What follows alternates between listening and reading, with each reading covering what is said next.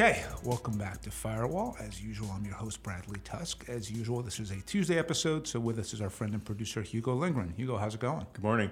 We're here on a hot and steamy Monday morning on the Lower East Side at P&T Knitwear, and it looks pretty dismal right outside Yeah, there's a lot. window. I would say August 8th on the Lower East Side, not that I wanted to turn anyone from coming to the bookstore and buying stuff and spending money, but is sort of a rough thing. And in general, while I'm not eager for the summer to be over because there's stuff I'm looking forward to, I'm eager for September to come and foot traffic and kind of this neighborhood to transform again. I will say this, for anyone who is coming down to P&T Knitwear, though, in August, the AC in here is first Excellent. rate. The Wi-Fi is great. The AC is great. The coffee is There's good. cold drinks. Cold drinks. So even if you hate books, still might be worth coming by. You hate books. You might want to come to a bookstore if you hate books.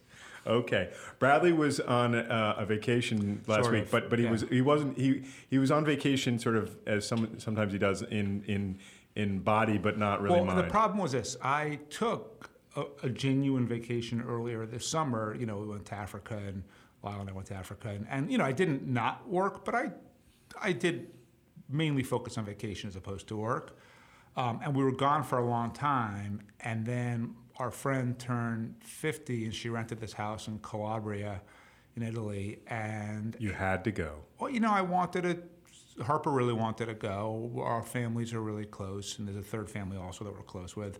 And I wanted to celebrate with her, but I just sort of took the position of, I'll do that, but I'm basically just working from there. And so I just, mornings were easy because it was too early here, and then I would kind of work in the afternoon or early evening, and then, that was it. But yeah, it was fine. How's the Wi-Fi in Italy? It was okay.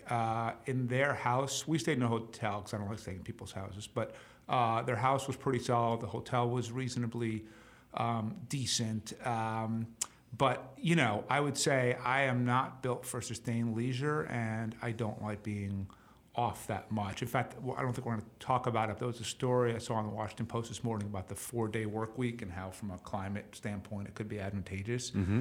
And my first reaction was like, I don't want to work less. I like thinking about work. I try to take at least one weekend day where I try not to really do anything, but I like what I do, man. I'm not looking for less of it. So I don't want more vacation. I don't want more weekends. Yeah, well, I mean, it's not really talking about you, right? I mean, one of the things that's interesting when they talk about the economy or they talk about, are people going back to the office or whatever, they're talking about things on this kind of industrial scale, right? I mean, most people who have office jobs have cubicle jobs, and they're counting the minutes before they can go home or can stop working. And that's obviously... Right, and we'll talk when you, Bob, and I record on Friday for next week's, we'll get into that, actually. Yes. But the way that the sort of content for this podcast works is usually I'll have some sort of idea or thought, text Hugo, and we'll start talking about it, or vice versa. And the way that this week started was we were watching a show called The Old Man, which you don't like.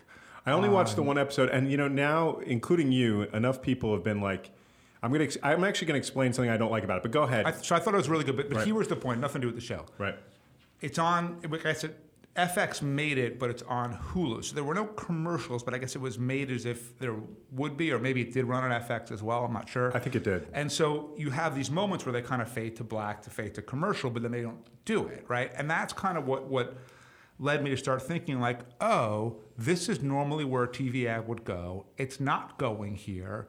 What does that mean? And it kind of led to all of these different kind of thoughts around advertising and capitalism and technology and kind of where it's all going to go. And so that's kind of how this first topic got started. It's funny. Did it make you think that commercial breaks were kind of a good thing, right? Because in a baseball game, I mean, obviously it stops every inning and then there's a normal place for a commercial, but it's always like, oh, good, I can, run, get something to eat or, Baseball doesn't require, a ton of focus. So I can put the game, I often prefer to listen than to watch because I can be doing something and still listen to the game at the same time. Okay, let's talk about advertising. So you noticed these sort of ghost moments essentially in the thing where there would have been an advertisement, but there wasn't. Right. So I'm just going to lay out, and you can jump in with questions and points, but kind of my question/thesis, right? Okay. So we know that our economy is based on capitalism. Yes, that's indisputable, right? Okay. We know that capitalism is about selling goods and services to people. Also indisputable. We know that advertising is the main method by which goods and services are marketed to people, correct? Correct, yeah. So we're agreeing on all of that, right? So since World War II, it's been pretty simple in that the best form of advertising by far has been television, right? Other mediums have been kind of stronger or weaker depending on where they are in society, but at the end of the day, nothing has had the potency of effective TV advertising.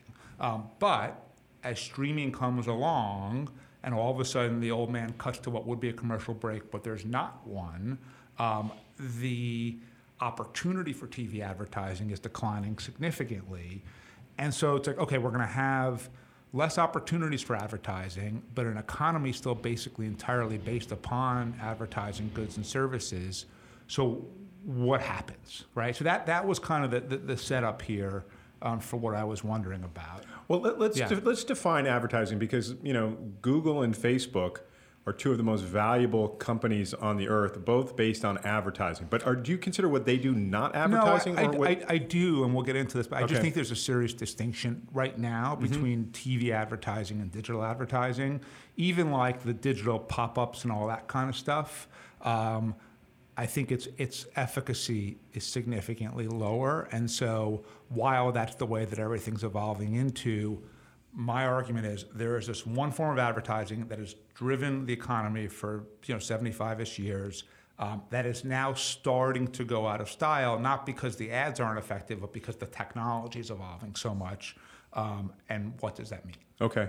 I mean, I guess I question a little bit the efficacy factor. I mean, obviously, if Facebook's and Google's advertising models didn't work, those companies wouldn't be worth billions and billions of dollars. Well, it's a combination of doesn't work compared to doesn't work as effectively as a TV ad, but it's a hell of a lot cheaper, right? Combined to people, if the viewers are leaving ABC, NBC, and CBS, which they are, and they're cutting the cord on cable entirely, which they are, the advertiser's got to go somewhere, right? So like, just because Facebook and Google are successful doesn't mean that digital advertising is equal to TV advertising in terms of the efficacy. Right. I mean, I guess the big advantage, so you were in Italy, a friend of mine operates a hotel in Italy, in Tuscany. One of his biggest expenses in the way he publicizes his business is buying search terms on Google, and they, so that's a form of advertising. He could never afford to advertise on television. Right. So look, it's not that, but there have always been cheaper forms of advertising, right? So you could advertise on the radio or in print or like the yellow pages, the billboards, the yellow pages, subway ads. So it's not like there always haven't been multiple types of advertising, some which cost more and some which cost less.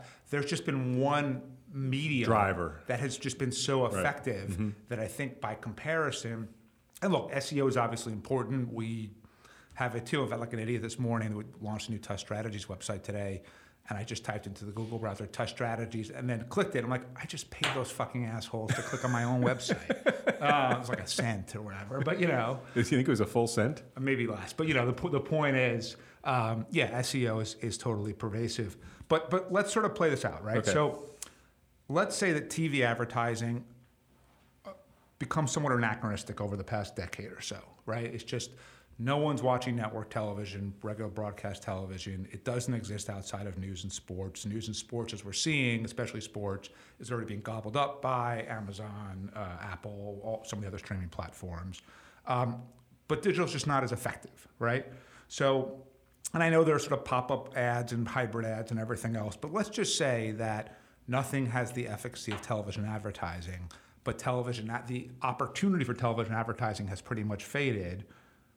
What happens, right? Do we just have shittier advertising? And if so, is that bad, or is everything just kind of relative, and the companies that have slightly less shittier digital advertising will do better than the companies that have shitty digital advertising? So that's one scenario, right? Which is the nature of advertising itself changes and digital replaces TV, and we just all of a sudden are in a kind of a winter of effective communications. Two would be the opposite and say TV advertising will prevail because it is more effective than the other forms of it. Netflix spent 20 years resisting advertising, and they just turned to it because they need the revenue and they need to provide consumers with a lower cost option. HBO Max has a tiering plan now with advertising. Hulu does, although I will say the Hulu advertising thing, I don't know if you've experienced it, it's kind of bullshit, which is like you pay them for no ads, and there's still ads. And I remember looking like, what just happened? I just paid you the extra $6. I noticed that during the Bear too. I pay the premium and rate. So their argument is, at least for shows that Hulu is showing but didn't create, they still have to show you the ads, which means there's some small percentage of shows that you're bypassing the ads for. Wait, but you didn't see ads on the Bear? on The Old Man. No, I don't recall seeing ads on the Bear either. I did see ads in the Bear. So maybe that's what I paid for that you didn't. But like if we were watching, I don't know, Top Chef or whatever it is, you still have 2 minutes of like San Pellegrino and Bounty. Do you always pay the extra if that's an option, like an extra $2 a month or whatever for? To save. I mean, I make choices constantly based on efficiency. So yes, but overall, you're seeing these platforms realize, hey, I need the revenue. And what's interesting is, not only are subscriptions to cable operators declining and the cord keeps getting cut, platforms like Netflix are also losing subscribers. So then the question becomes, it's not even like, well, everyone's going to be either here or here, and we'll just hit them wherever they are. I think it's becoming so diffuse that you're in a world right now where there's just, everyone's going to their own places. And even if you were to say TV advertising was effective, we want to keep it, the question is, how can you do it and target people in the way that would still make sense? So, but the second scenario would be the streaming platforms all eventually adapt advertising just in the same way that the networks and the cable channels did. That seems just for sure, right? Don't you think? I mean, Apple's building a huge ad business, like a big ad trading platform. If there is consumer tolerance for it, right? Like the one challenge is, everyone now has watched at least some streaming with no ads, right? Everyone knows no ads are better than ads. Now, some people are willing to pay the extra $6. Some people are not. Okay, some people have the money, some don't. Okay, but overall, once the genie's out of the bottle, it's really hard to put it back in, right? So when TV advertising was just a fact of life, maybe you hit mute, maybe you went to the bathroom, whatever it was, but you didn't sort of question its existence, right? Once you have seen that there's a better way to do it where you can just not have to watch ads at all, you might choose to save a little bit of money, but you're not going to be happy about it. Well, don't you think one thing that's happening, right, is the line between what's advertising and what's not is harder to tell, right? So the good thing about watching regular television was the ad comes on, you're like, oh, they're trying to sell me deodorant or beer or whatever it is. Now it's like, it's pervasive advertising, it's everywhere. And it's a little less clear, like what is advertising and what's not. You mean like product placements in shows? Well, there's definitely product placement in shows, but I think it's even more than that, right? It's interesting. I know you don't use social media very much or ever, but on Instagram or Twitter, there's just way more. It used to be you followed people, and 99% or 100% of the content you got was the people you'd follow or whatever they posted. Yeah. And now it's like, I don't know what the percentage is because I don't spend that much time on it, but on Instagram, it's just tons of other shit all the time. And all of it is paid, right? So it's people, if And does that make you less likely to use Instagram? For sure, but it doesn't seem to make my daughters less likely to use it. So so I'm used to an old model where I like that demarcation between here's what you want, and then and sometimes the advertising is decent, right? Like part of the thing of us growing up, there's ads we can remember, like from does Mikey like it, like Life cereal, things that like got imprinted on our brains from watching television. And the key, right, is that if advertising is entertaining, if it has power, then it will find its way into... It'll find its medium. But what happens if just the most effective medium was regular TV advertising where you accepted it, where you're watching a big screen as opposed to a tiny little couple-inch phone? Right. And yeah, sometimes you're going to the bathroom and hitting mute, but you end up watching more ads than you realize or want to, right? I think it's possible that it gets replaced in the sense of the volume is the same and it's making up for it. But I think even if you have the same quantity, I just don't know that you have the same quality. And I think ultimately, if the quality of the advertising is less and therefore its ability to sell you products is less, that's going to have to change how kind of And so where do you see that going then? What's your endpoint? So there's a few ways, right? One would be they improve the existing technology to a point where video advertising, digital advertising has the same hold over people in the way that TV advertising does, right? One. Two, they develop some entirely new form of advertising that we can't even think of right now that replaces the options today, and that becomes more effective. 3 is, the actual standards and means by which the entertainment industry is supported could change itself, right? So people could say, I'm going to pay for what I want, right? In the cable world, you have this problem of bundling where they would say, okay, if you want ESPN, you have to have these other 83 channels as well that you're never going to watch and pay for it, right? And the cable operators made a lot of money that way because they knew you really wanted HBO or ESPN, whatever it was, so they stuck you with everything else. This is a totally decentralized, unbundled world. And so maybe it's, okay, how do I make an unbundled world of advertising work? And maybe you come up with some sort of algorithm that says, okay, Hugo is likely to use HBO Max, Instagram, and YouTube in these specific ways, and here's how we're going to target him, and here's how we're going to target him with ads that he's not going to completely ignore. So maybe that's an answer. Or, and this is probably totally pie in the sky, Pollyanna, but what if the ads become less of a tool in selling people things, you had to actually have better products and goods and services, and you're selling stuff more based on the merits. Like, if you think about it already, one really good thing of the internet is it's very good at like consumer reviews, right? Like, you can now very easily say, what did people think of this movie, this restaurant, this product, whatever it was. And the crowdsourcing kind of notion of that is very, very effective. So already, I think, producers of goods and services are held more accountable because people can so easily judge and rate and review them. Perhaps as the sort of means of advertising change as well, it puts that much more pressure on them, which means maybe as consumers we win because it gives us, So you're saying stuff. Maybe. Do you feel like is that where you're putting your chip down or not? Or I think, look, so I was thinking about this, like, as I always do, from a political standpoint as well, right? And I've written this before, which is, in theory, the savior of American politics is Reed Hastings, right? Just picking him as a streaming person, right? Okay. In that, the vast majority of spending on a high-level political campaign is TV advertising. It is wildly inefficient, right? So, like, I was with my brother-in-law yesterday, and he was, he's up in November for re-election, and we were talking about kind of where he's placing ads, and he said, his team was pressuring him to take broadcast ads, but his district as a whole is about 3% of the media market, right? Because 20 million people between Princeton and... You should mention a little bit more about him, just so... Josh, I'm sorry. Okay. My brother-in-law, it's Josh Gottheimer, congressman from New Jersey. And is it suburban New York, New Jersey? Yeah, okay. Northern New Jersey, Bergen County. Okay. And I think Essex or something like that, or Union. And then, so he was resistant because his point was, I'm going to spend all of this money to, at best, reach 3% of the people watching these shows, and of that, only a small percentage of them are actually voting, and of those, only a small percentage of them are undecided or swing voters or whatever it is. So he's paying to reach 20 million people when he's really trying to capture 20,000, right?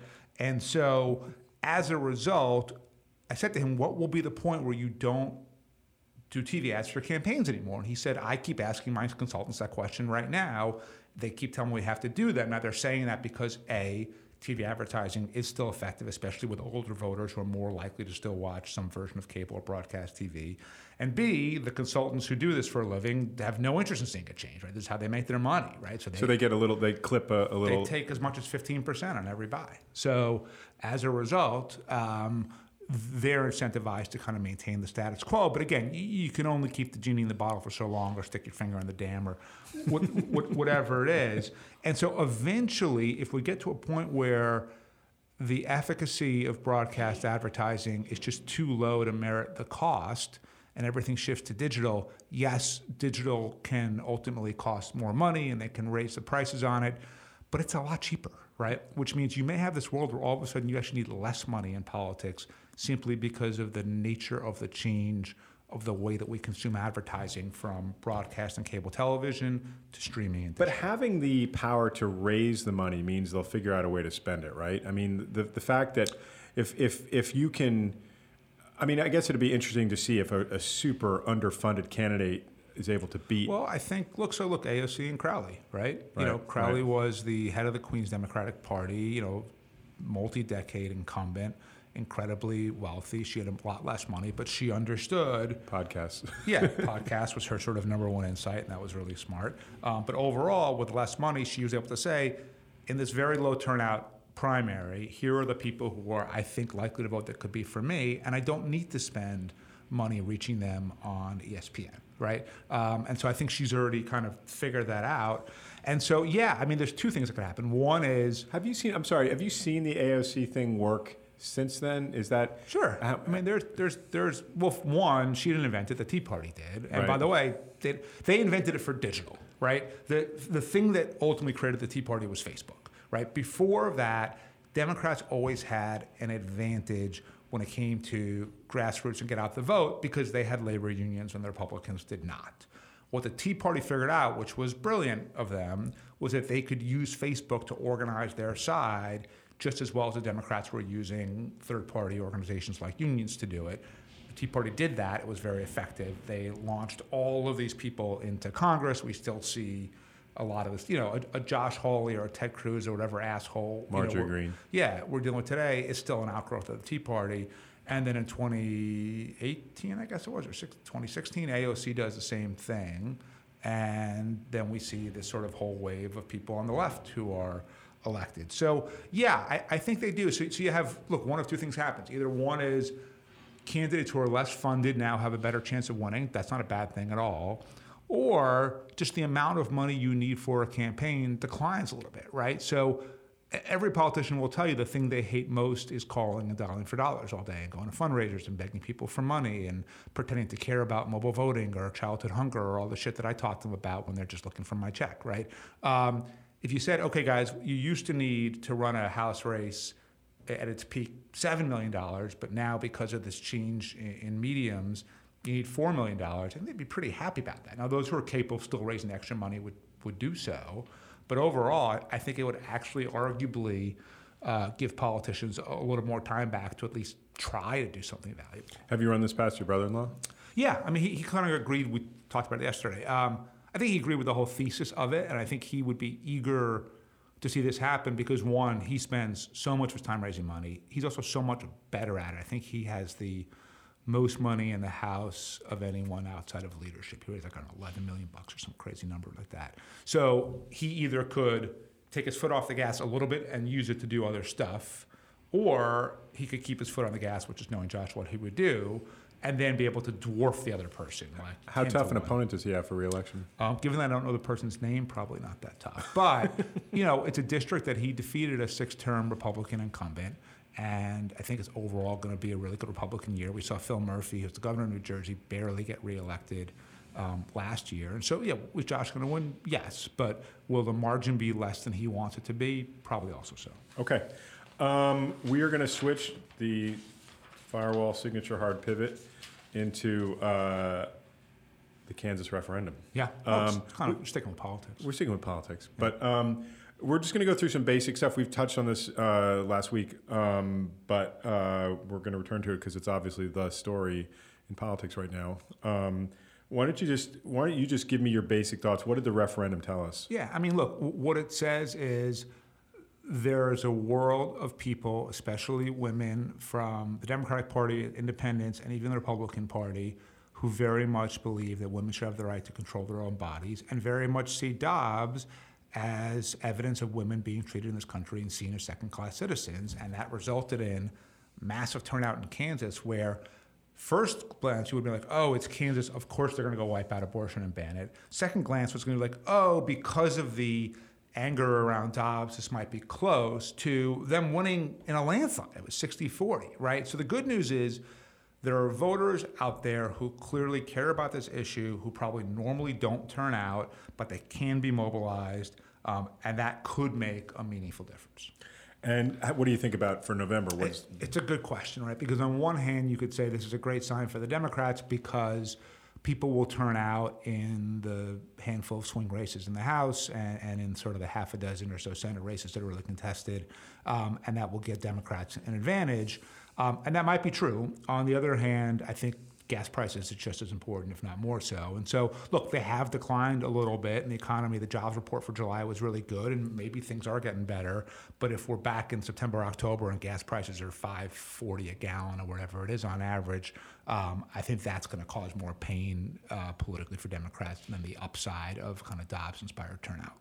How do you think it'll impact abortion access overall? It really only probably matters, at least for now, in the states where the referendum process is necessary. So in addition to Kansas, Montana, Kentucky, Michigan, of either red states or swing states, would also in some form require some sort of referendum. So look, Kansas is a really red state. So if you can beat it in Kansas, could you beat it in Montana and Kentucky as well? Yes. Could you beat it in Michigan? Absolutely. But at the same time, it's just a handful, right? So the vast, vast majority are still decided by state legislatures.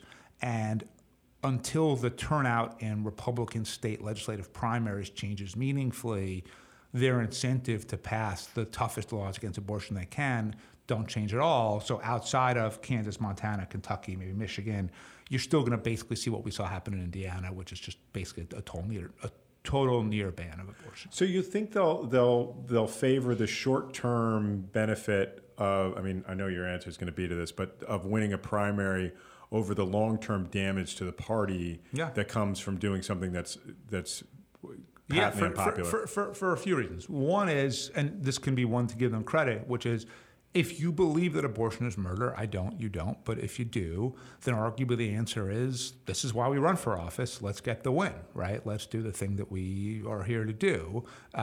Look, I think that's why, you could argue that Dobbs shouldn't have been handed down until after the midterms, right? But if you're Amy Coney Barrett and your entire purpose in life is purely to outlaw abortion, you're not waiting, right? Because you have your opportunity and you're going to take it. They're always going to make kind of the short-term decision based on the people who actually vote and what they want next. But I think you're right in that there is real long-term risk for at least the Republican Party, if not for individual Republicans. And it's that they're going to overreach, right? So we've already seen the 10-year-old girl who got raped and couldn't get an abortion. We saw the woman in another state who had like a miscarriage and it took her 3 weeks to have the baby, the fetus removed because of abortion laws.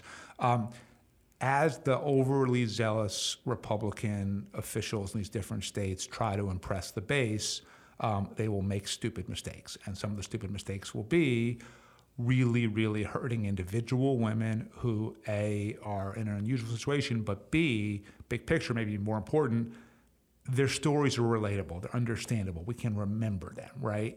And so it goes from being a statistic to an actual anecdote. And if there are enough anecdotes, that's what starts to shape kind of public opinion. And so I could easily see a world where, the vast majority of red states do enact really tough abortion bans, but then in an effort to prove how virtuous they are, they kind of over-enforce, over-prosecute, and it starts to backfire. What are the risks for the Democrats here? So you've outlined the Republicans, but the Democrats is a big win. There's lots of self-congratulatory headlines, coverage in the press. Yeah, I mean, the risk is they will be exposed as ineffective, right? So, as you know, we're doing May Day, and so we're kind of in this issue right now. May Day, for new listeners, is a education nonprofit website that a bunch of us created, and we just helped out, that provides women with information as to how they can receive abortion medication and counseling and treatment via telemedicine in any state, including red states where abortion is banned. But look, I mean, one of the reasons that I'm involved with May Day is because we're actually doing something, right? We are saying the FDA has said that these drugs are federally legal and therefore states can't ban them. You can put them in the U.S. mail. It's almost impossible to trace or track, especially if you use mail forwarding. If doctors in blue states want to get on video with a woman in a red state and tell them how to go about it, it's very, very hard to catch that. And so to me, that's effective. But I will say, for every May Day out there, it seems to mainly just be a lot of process and hand-wringing and typical nonprofit and Democratic behavior, which is everyone's upset, everyone's strategizing, everyone's looking for consensus, everyone's this, everyone's that, and no one's fucking doing anything, right? So the risk for the Republicans is they really look like assholes and monsters, which I think they will reveal themselves to be, at least the ones who are fervent about this issue. The risk for Democrats is they just look whiny and incompetent, which generally is the case, right? So I think the risk politically is greater for the Republicans in this case because I think the public already knows that the Democrats are whiny and incompetent. That's why Congress has like a 7% approval rating or something like that. But yeah, they can misplay it too. You mentioned the jobs report, blowout number, way ahead of expectations. Yeah. there's been the climate bill, there's the reconciliation bill. You know, the White House is starting to stack up some victories here. Does it actually feel like positive momentum? Or yeah, so there's a political question here and there's a substantive question, and I have a little anecdote that I want to throw in that was my own learning from this. So yes, it is better to win bills than to lose bills, but Build Back Better has been out there for a year and change now.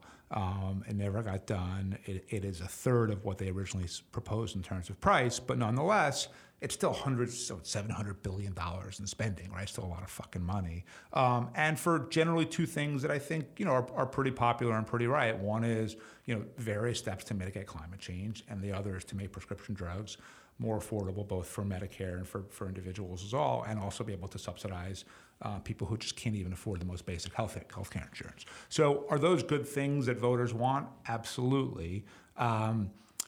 The problem that people, it's just like the plague of people who are too smart for their own good, is they're so on the inside, like, oh, this prescription drug thing passed, now Biden is safe. And it's like, you know, people have to feel that. They have to see their actual drug prices go down. They have to experience it just because. The headlines are not going to do it. No. And like, you know, the reason why gas price is so effective is you feel it every single time you go to the tank, whereas just because you pass some bill. Or do you find yourself looking at gas prices every time you drive past the thing just to see? Yeah, I do, which is funny because I drive an electric car, but I still do check because I'm just curious because of the political implications of it. And also just because it's so shitty for the economy that if everyone's money is going to pay for gas, then they don't have enough money for food or for consumer goods or whatever else. So it is really important. But overall, so yes, it's a win for Biden, it's a win for Schumer, it's a win for Pelosi.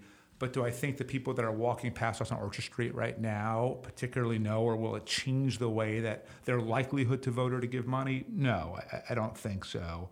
But here's the other thing that I kind of learned from this, and I'm maybe speaking out of school a little bit, but fuck it, it's my podcast. Which is also you're in good company. We're late in the podcast, so these are your people who are listening. Yeah, right. This is the hardcore group. So I think as everyone who listens to this knows, I've been trying very, very hard to generate more federal funding for universal school meals.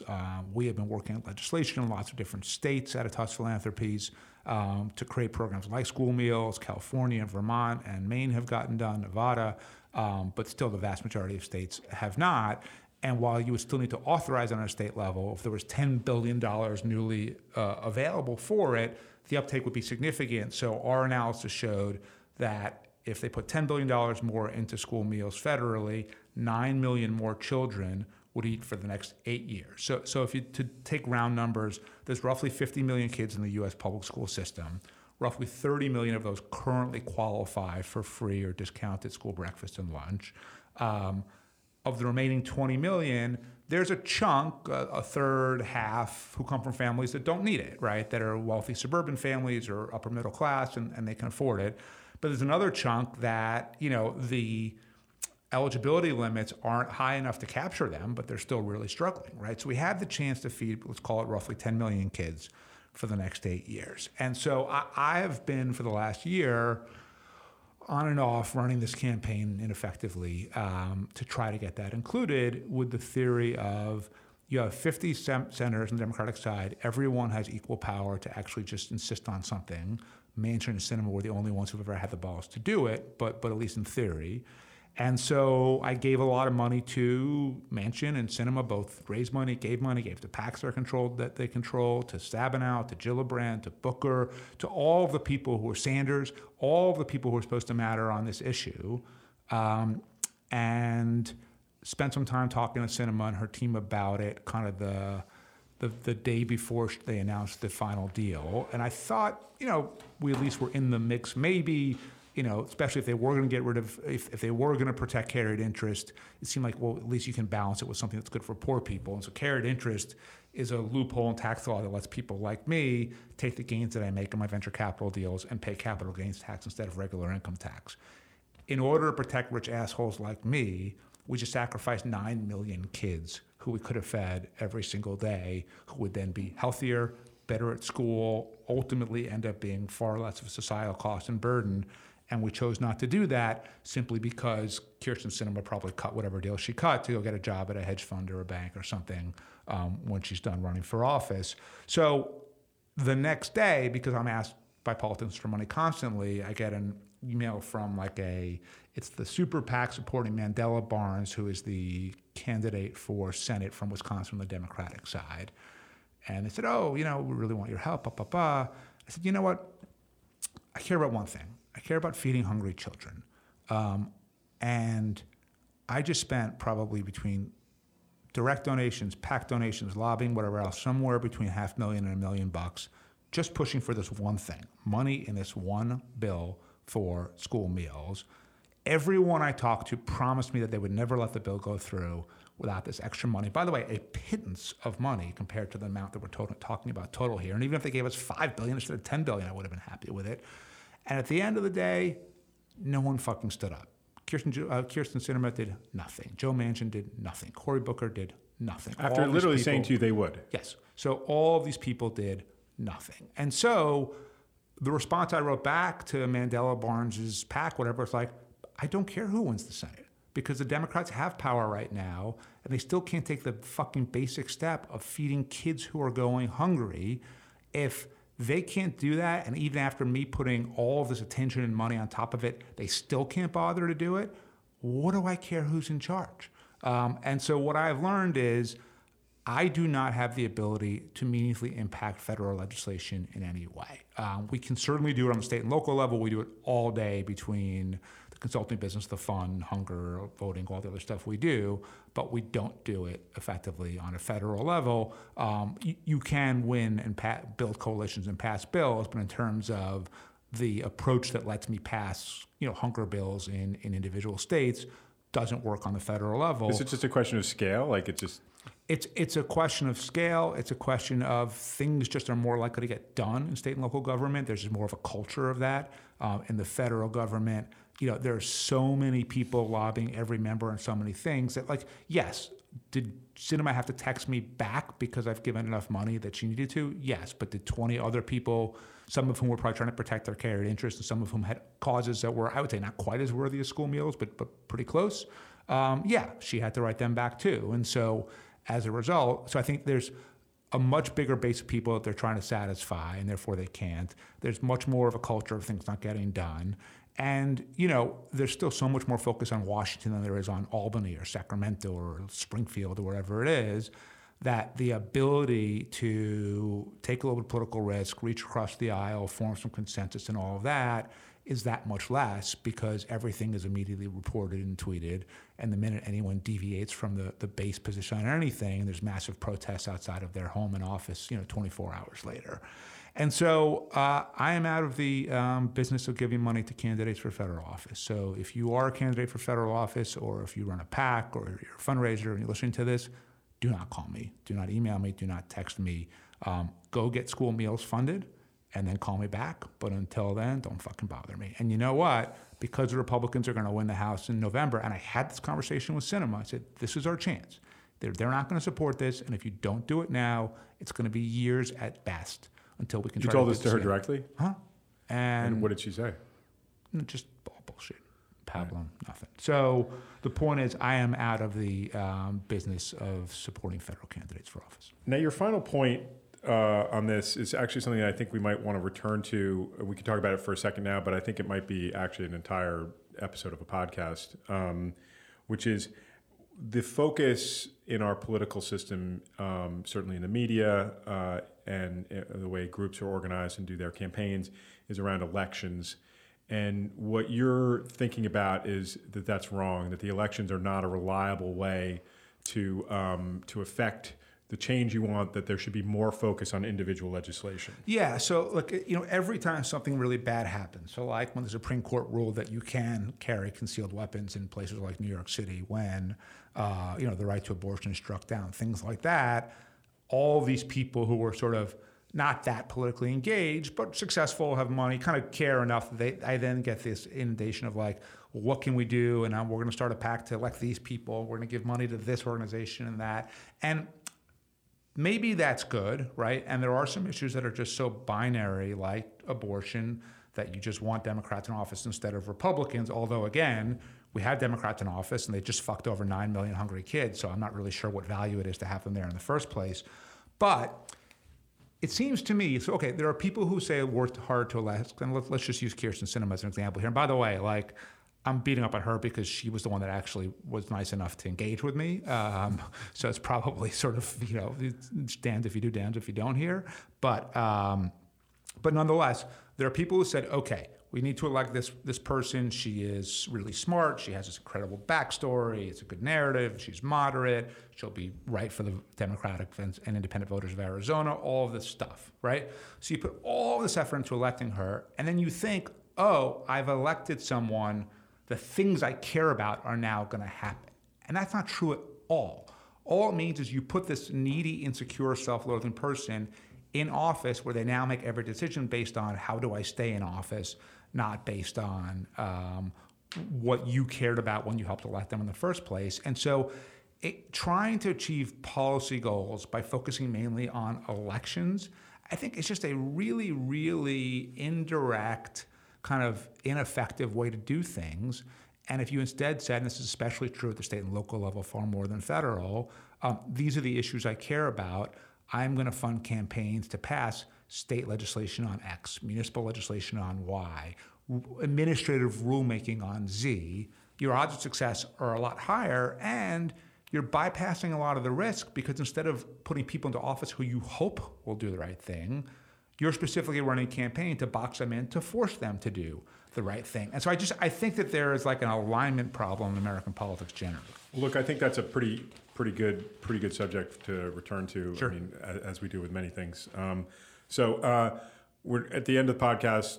You have a dessert. Is it dessert? We end with something light. Yeah, unless I'm hoping we have a minute to talk about the Mets as well, but then it'd be kind of a double dessert, like a cheese plate. Do you think everybody at the end is like, oh my God, please Mets, please Mets? Yes. Will they please talk about the Mets? Yeah.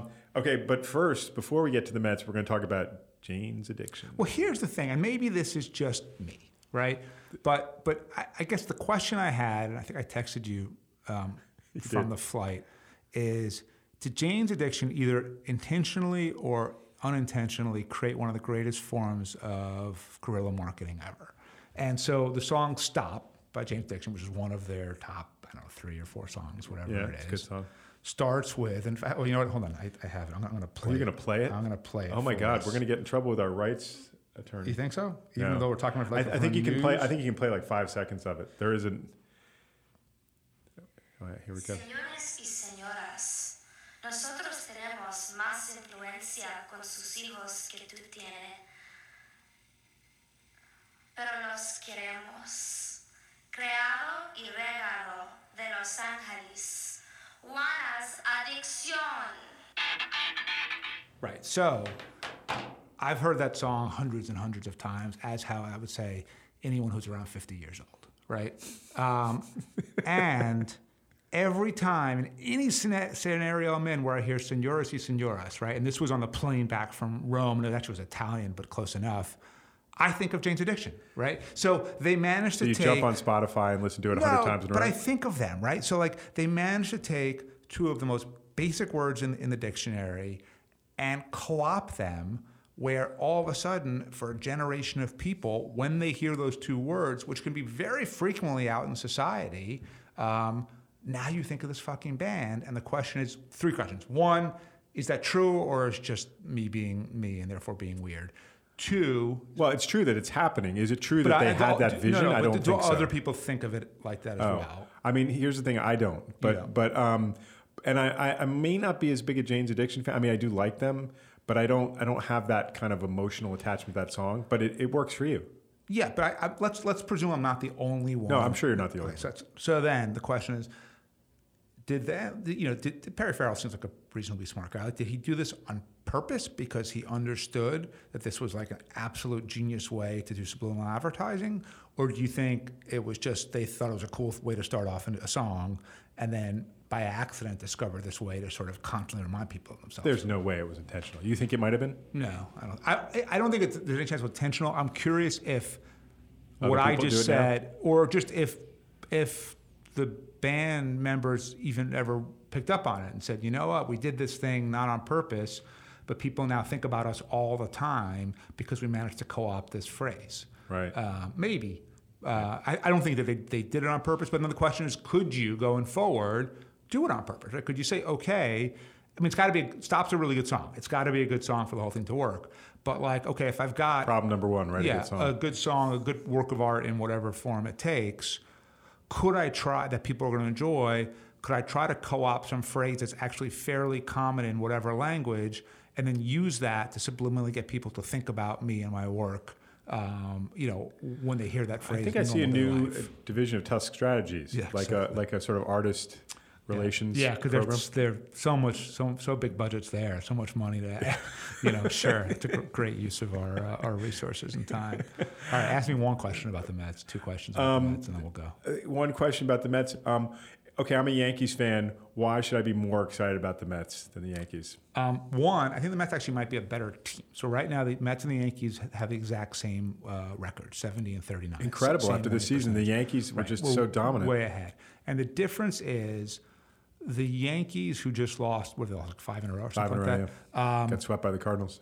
And I noticed this when I was there in the Mets-Yankees game at Citi Field the other week, which is the Yankees did so well in the first half of the season because a lot of people played beyond their abilities. Not Aaron Judge. I would say Aaron Judge is as good as we're seeing, right? Maybe this will be his best year, but he's excellent. Nothing fluky about his season. But a lot of other guys, especially guys in rotation, especially guys in the bullpen, were outperforming their normal record and abilities. Certainly Clay Holmes. And the question, Cortez, whoever, and the question became, when are they going to regress to the mean? Everything always eventually regresses to the mean. So there were two possibilities. Possibility one is not till after the season. Sometimes that happens, and a team that you would never expect to win a title wins because everyone has a career year at the same time, and they keep it together, and it works.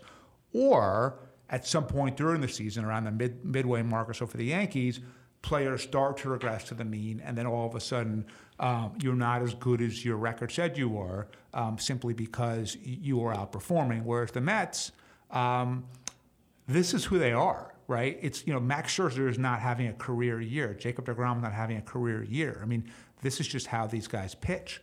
And so, the Braves lost 4-5 to the Mets. And if you think about it, if you're them, Carlos Carrasco, who's a multiple All-Star, who has got 12 wins this year, basically shuts you down pretty much in Game 1. They knocked Taijuan Walker out of the game immediately in Game 2, so the Braves won that one. But then the rest of it, you had David Peterson, who's just sort of a solid lefty starter. And so now all of a sudden the Mets are up 2-1 with 2 to play in the series. And you know who the next two Mets pitchers are? Max Scherzer and Jacob deGrom. deGrom didn't give up a base runner until the end of the 6th inning. Scherzer pitched 7 innings of shutout ball. And so I think the Mets are genuinely as good as what we're seeing right now, and therefore that actually makes them a better team. One final question. Do the Padres have the ugliest uniforms in the history of baseball? I think that they do it perversely with pride. So we went to the Mets-Padres game a couple of weeks ago, and so I think other than Lyle and I have been to the ballpark in San Diego, but everyone else was like, oh, wow, those are really ugly colors and uniforms. And it's like, you know what? They're not stupid. People have been saying they're the ugliest uniforms for the last 40 years. And what do you mean they're not stupid? Maybe they are stupid. They just traded for Juan Soto. They're not that stupid. That's just being rich, right? What they bought the most expensive thing? No. They drafted all these good players who had trade value, and they used them to get Soto. So the Padres uniform is clearly extremely ugly. My view is they know that, and for some reason they think it's to their advantage. Bradley, till next week. All right, see ya. Bye.